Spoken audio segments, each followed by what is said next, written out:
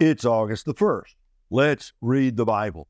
Friends, welcome back to this year-long journey from Genesis to Revelation in just 1 year. So glad you have hopped on the Bible bus with us. And you know, because this is August, we've done January, February, March, April, May, June, July. This is the beginning of the 8th month of our pilgrimage, our journey, our adventure through the Word of God. Thank you so much for being with us. I want to say special thanks to those of you who've written notes, words of encouragement on Rumble, on YouTube, on Facebook. I have jotted down some of these, printed off some of them. Here's one that touched my heart. I'm so thankful for this version of reading the Bible through in 1 year. With so many versions, the Old and New Testament would be read on the same day, and the Psalms would be read through. While that's not a bad way to read the Word, I've gotten so much out of reading through one book at a time from the Old Testament, then a few Psalms at a time, then the whole book of the New Testament mixed in. My 2 teenage sons are enjoying listening to the Bible with me. They think about the comments you make, the insights you have, and the knowledge you share. I really appreciate this Bible ministry you're undertaking this year. It's a long, big commitment you're making. We've been praying for you too. Well, Joanne, thank you so much. God bless you, and God bless your 2 teenage boys listening with you as we're reading together through the Word of God. Greetings, hello, thank you, and especially, friends, thank you for your prayers. I just want you to know that, well, this has been a great adventure, but it is, honestly, the most challenging thing I've ever tried to do in my life. We still have a long way to go, so I do thank you for your prayers. Hey, today, we are starting the amazing book of Esther, Esther in the Old Testament. You may say, what do we need to know about Esther? Well, there's a lot here. Wonderful story.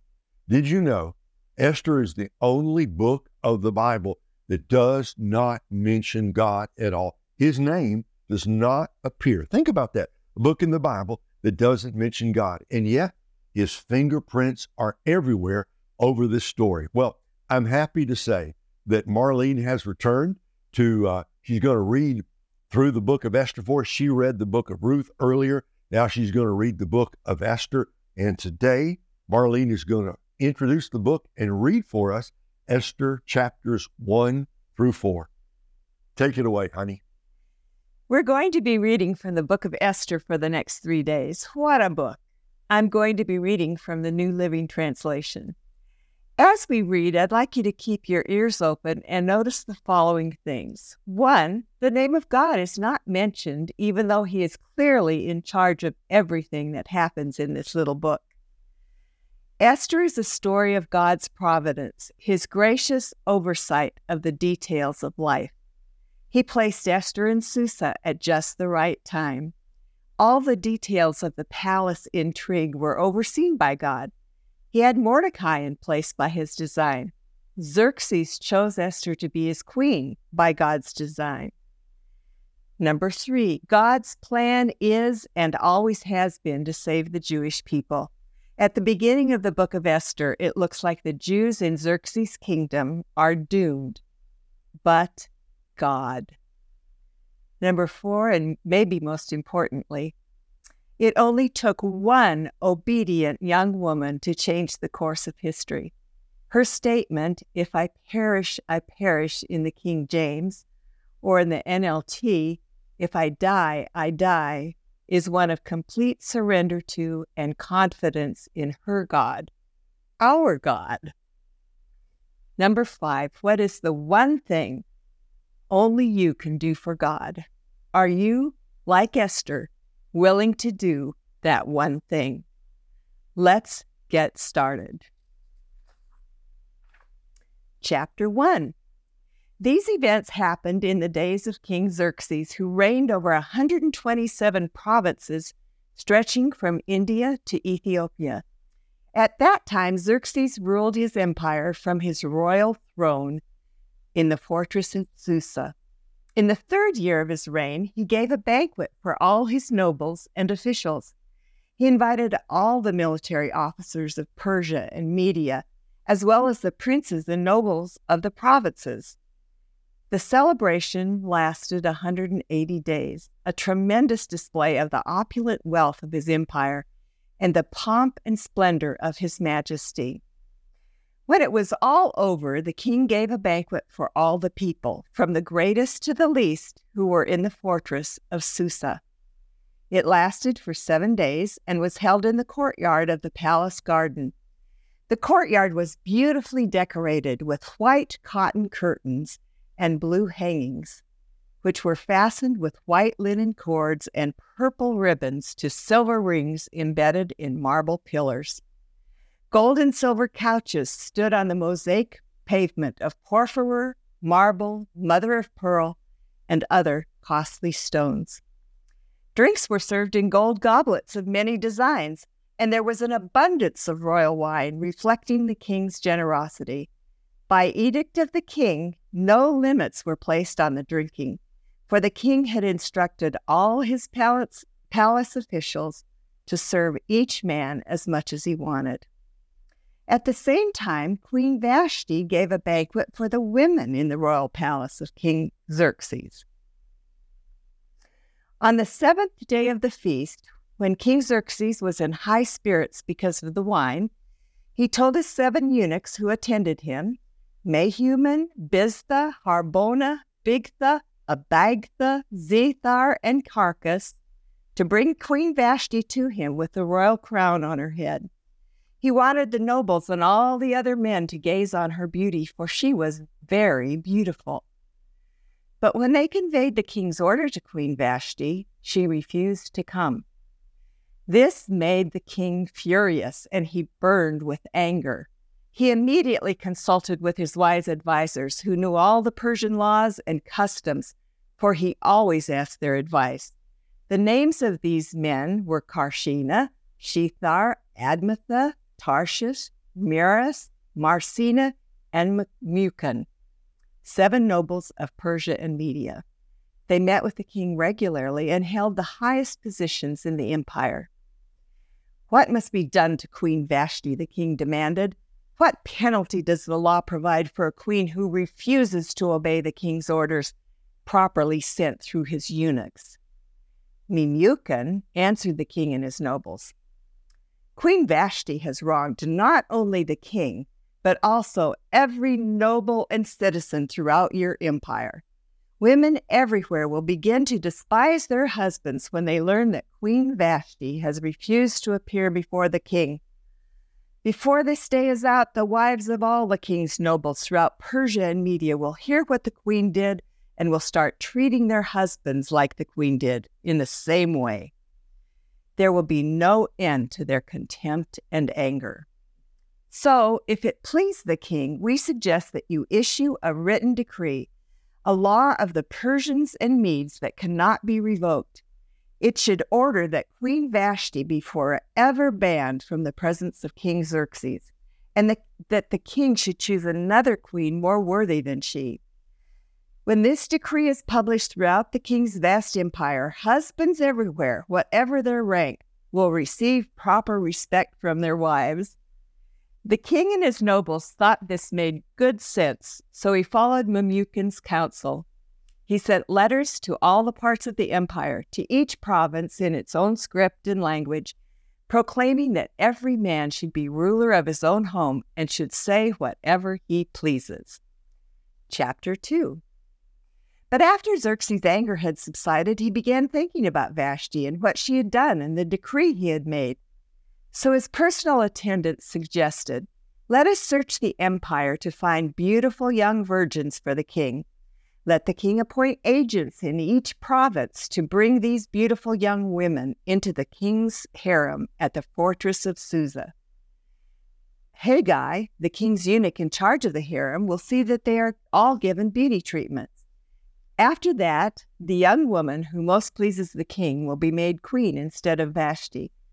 This advice was very appealing to the king, so he put the plan into effect. At that time, there was a Jewish man in the fortress of Susa whose name was Mordecai, son of Jair.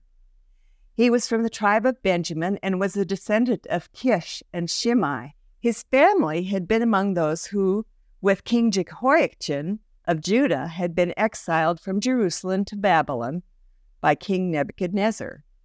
This man had a very beautiful and lovely young cousin, Hadassah, who was also called Esther. When her father and mother died, Mordecai adopted her into his family and raised her as his own daughter. As a result of the king's decree, Esther, along with many other women, were brought to the king's harem at the fortress of Susa and placed in Heggai's care.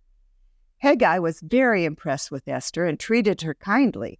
He quickly offered a special menu for her and provided her with beauty treatments. He also assigned her 7 maids, specially chosen from the king's palace, and he moved her and her maids into the best place in the harem. Esther had not told anyone her nationality and her family background because Mordecai had directed her not to do so. Every day, Mordecai would take a walk near the courtyard of the harem to find out about Esther and what was happening to her. Before each young woman was taken to the king's bed, she was given the prescribed 12 months of beauty treatments, 6 months with oil of myrrh, followed by 6 months with special perfumes and ointments. When it was time for her to go to the king's palace, she was given her choice of whatever clothing or jewelry she wanted to take from the harem. That evening, she was taken to the king's private rooms, and the next morning she was brought to the second harem, where the king's wives lived. There she would be under the care of Shaashgaz, the king's eunuch in charge of the concubines.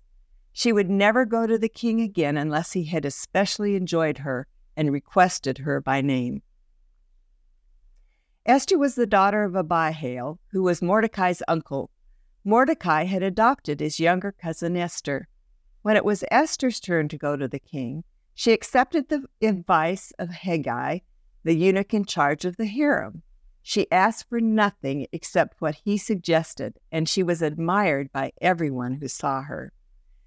Esther was taken to King Xerxes at the royal palace in early winter of the 7th year of his reign, and the king loved Esther more than any of the other young women. He was so delighted with her that he set the royal crown on her head and declared her queen instead of Vashti. To celebrate the occasion, he gave a great banquet in Esther's honor for all his nobles and officials, declaring a public holiday for the provinces and giving generous gifts to everyone. Even after all the young women had been transferred to the second harem and Mordecai became a palace official, Esther continued to keep her family background and nationality a secret. She was still following Mordecai's directions, just as she did when she lived in his home. One day, as Mordecai was on duty at the king's gate, 2 of the king's eunuchs, Bigthana and Teresh, who were guards at the door of the king's private quarters, became angry at King Xerxes and plotted to assassinate him. But Mordecai heard about the plot and gave the information to Queen Esther. She then told the king about it and gave Mordecai credit for the report. When an investigation was made and Mordecai's story was found to be true, the 2 men were impaled on a sharpened pole. This was all recorded in the book of the history of King Xerxes' reign. Esther chapter 3. Sometime later, King Xerxes promoted Haman, son of Hammedatha, the Agagite, over all the other nobles, making him the most powerful official in the empire. All the king's officials would bow down before Haman to show him respect whenever he passed by, for so the king had commanded. But Mordecai refused to bow down or show him respect. Then the palace officials at the king's gate asked Mordecai, "Why are you disobeying the king's command?" They spoke to him day after day, but he still refused to comply with their order. So they spoke to Haman about this to see if he would tolerate Mordecai's conduct, since Mordecai had told them he was a Jew. When Haman saw that Mordecai would not bow down or show him respect, he was filled with rage. He had learned of Mordecai's nationality, so he decided it was not enough to lay hands on Mordecai alone. Instead, he looked for a way to destroy all the Jews throughout the entire kingdom of Xerxes. So in the month of April, during the 12th year of King Xerxes' reign, lots were cast in Haman's presence. The lots were called Purim, to determine the best day and month to take action. The day selected was March 7, nearly a year later. Then Haman approached King Xerxes and said, "There is a certain race of people scattered throughout all the provinces of your empire who keep themselves separate from everyone else. Their laws are different from any of the other people, and they refuse to obey the laws of the king. So it is not in the king's interest to let them live. If it please the king, issue a decree that they will be destroyed, and I will give 10,000 large sacks of silver to the government administrators to be deposited in the royal treasury." The king agreed, confirming his decision by removing his signet ring from his finger and giving it to Haman, son of Hammedatha, the Agagite, the enemy of the Jews. The king said, "The money and the people are both yours to do with as you see fit." So on April 17, the king's secretaries were summoned, and a decree was given exactly as Haman dictated. It was sent to the king's highest officers, the governors of the respective provinces, and the nobles of every province in their own scripts and languages. The decree was written in the name of King Xerxes and sealed with the king's signet ring. Dispatches were sent by swift messengers into all the provinces of the empire, giving the order that all Jews, young and old, including women and children, be killed, slaughtered, and annihilated on a single day. This was scheduled to happen on March 7 of the next year. The property of the Jews would also be given to those who killed them. A copy of this decree was to be issued as law in every province and proclaimed to all peoples, so that they would be ready to do their duty on the appointed day. At the king's command, the decree went out by swift messengers, and it was also proclaimed in the fortress of Susa. Then the king and Haman sat down to drink, but the city of Susa fell into confusion. Chapter 4, verse 1. When Mordecai learned about all that had been done, he tore his clothes, put on burlap and ashes, and went out into the city, crying with a loud and bitter wail. He went as far as the gate of the palace, for no one was allowed to enter the palace while wearing clothes of mourning. And as news of the king's decree reached all the provinces, there was great mourning among the Jews. They fasted and wept and wailed, and many people lay in burlap and ashes. When Queen Esther's maids and eunuchs came and told her about Mordecai, she was deeply distressed. She sent clothing to him to replace the burlap, but he refused it. Then Esther sent for Hathach, one of the king's eunuchs who had been appointed as her attendant. She ordered him to go to Mordecai and find out what was troubling him and why he was in mourning. So Hathach went out to Mordecai in the square in front of the palace gate. Mordecai told him the whole story, including the exact amount of money Haman had promised to pay into the royal treasury for the destruction of the Jews. Mordecai gave Hathach a copy of the decree issued in Susa that called for the death of all Jews. He asked Hathach to show it to Esther and explain the situation to her. He also asked Hathach to direct her to go to the king to beg for mercy and plead for her people. So Hathach returned to Esther with Mordecai's message. Then Esther told Hathach, "Go back to Mordecai and relay this message. All the king's officials and even the people in the provinces know that anyone who appears before the king in his inner court without being invited is doomed to die unless the king holds out his gold scepter. And the king has not called for me to come to him for 30 days. So Hathach gave Esther's message to Mordecai. Mordecai sent this reply to Esther. "Don't think for a moment that because you're in the palace, you will escape when all other Jews are killed. If you keep quiet at a time like this, deliverance and relief for the Jews will arise from some other place. But you and your relatives will die. Who knows if perhaps you were made queen for just such a time as this." Then Esther sent this reply to Mordecai. Go and gather together all the Jews of Susa and fast for me. Do not eat or drink for 3 days, night or day. My maids and I will do the same. And then, though it is against the law, I will go in to see the king. If I must die, I must die. So Mordecai went away and did everything as Esther had ordered him. Thanks, sweetheart. What an amazing story that is. And talk about a cliffhanger. When you get to the end of chapter 4, Mordecai, that good godly man, has said to Queen Esther, who knows, but that you have come to the kingdom for such a time as this. And he even says, if you're not willing to help us, help and relief will come from another place.